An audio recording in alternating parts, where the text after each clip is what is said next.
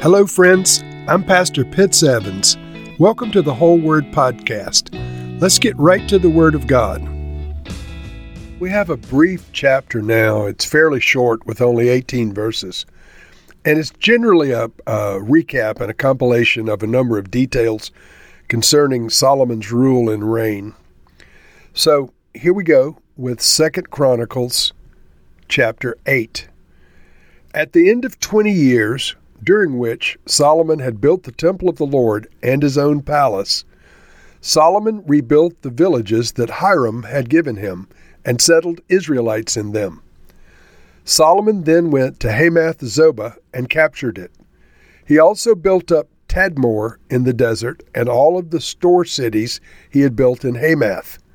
He rebuilt Upper Beth-horon and Lower Beth-horon as fortified cities, with walls and with gates and bars, as well as Baaleth and all of his store cities, and all the cities for his chariots and for his horses.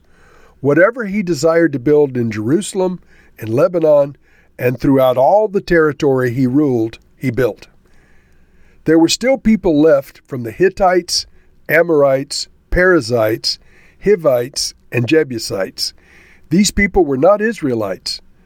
Solomon conscripted the descendants of all of these people remaining in the land, whom the Israelites had not destroyed, to serve as slave labor, as it is to this day.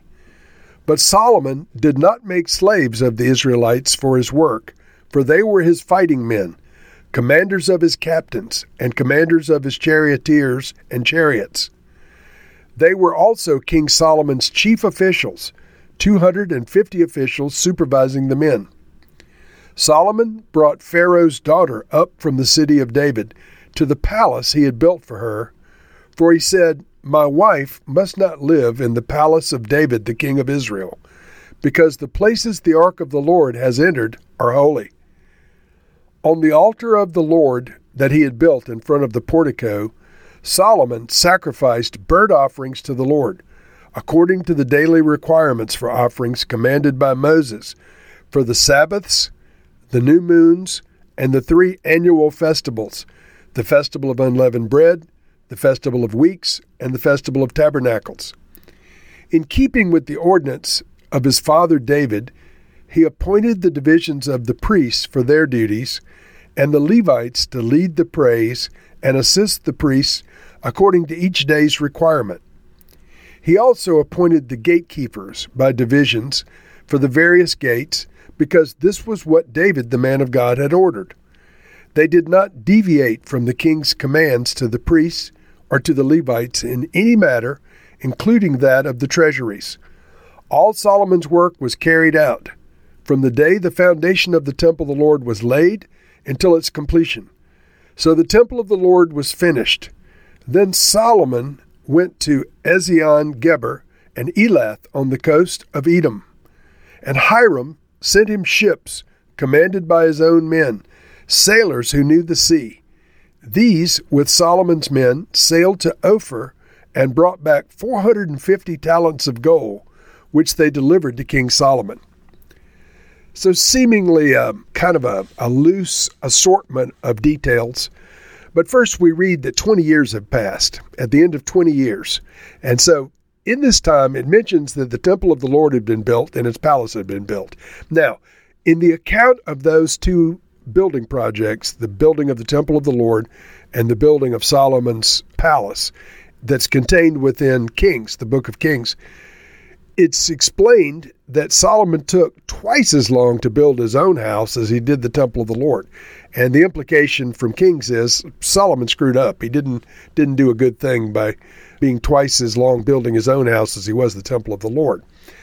And so remember that I told you the purpose of the books of 1st and 2nd Chronicles were records that were to encourage the returning refugees.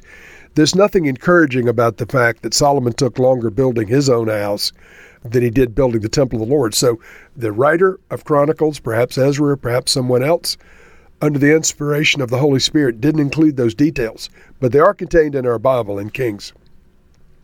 He built up various cities and A number of cities are mentioned that were store cities and cities for his chariots and horses, and he had lots of building projects all through Israel and Lebanon and all the territory he ruled over. He made slaves out of the foreigners that were left over from the different groups that were supposed to be eradicated back in the day by Joshua that still remained in the land. So there was a few of them, but Solomon didn't make slaves of the Israelites. He made them military people, commanders, leaders, various positions of authority. He made an interesting statement concerning one of his wives. Now, Solomon married Pharaoh's daughter. We assume it was a political alliance, but perhaps there was some affection between the two of them as well. But it says in verse 11, Solomon brought Pharaoh's daughter up from the city of David to the palace he had built for her, because he said, "My wife must not live in the palace of David, the king of Israel, because the places the ark of the Lord has entered are holy." Now, in saying this, he in essence was saying his wife was not worthy to enter into a building that had once housed the Ark of the Covenant because of the holiness. In other words, perhaps Pharaoh's daughter was not a worshiper of Yahweh. We read in the life of Solomon that he was lured by his wives into the worship of other gods. But whatever the case, at this point, he had enough respect for the Lord and enough respect for King David to make a separate dwelling place for Pharaoh's daughter to live. And he linked the fact that once the Ark of the Covenant had been in David's house. And so perhaps briefly the Ark of the Covenant was brought through David's house before it was put in the tent. We don't know the circumstances, but this is somewhat new information. The Ark had entered King David's house.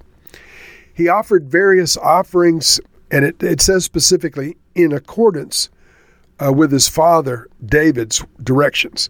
And he appointed priests in their duties according to the plans that David, the man of God, had ordered. So he's still honoring his father. He's honoring his father's wishes. He's honoring his father's commands concerning the priesthood and the worship of Yahweh. And then the chapter closes with a mention of a huge amount of gold that was brought from Ophir, which is unknown to this day, the location of Ophir, this place where fabulous, very pure gold was found. But Lord, we thank you for the life of Solomon. We thank you at this point in his life, he respected you enough to not want to profane a place where just your ark had been by bringing his wife, who might not have been in agreement with the worship of you, into the place. He had respect for you, and he had respect for his father. These are great things. Lord, remember Solomon's respect for you. Remember Solomon's respect for his father, David. Lord, we don't know the final outcome of Solomon. Some of what we read in your word is not good. But Lord, we thank you for the good things from his life. We thank you now in Jesus' name. Amen.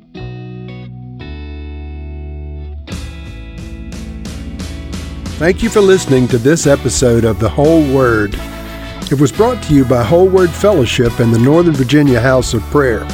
If you were encouraged, please share our podcast with your friends.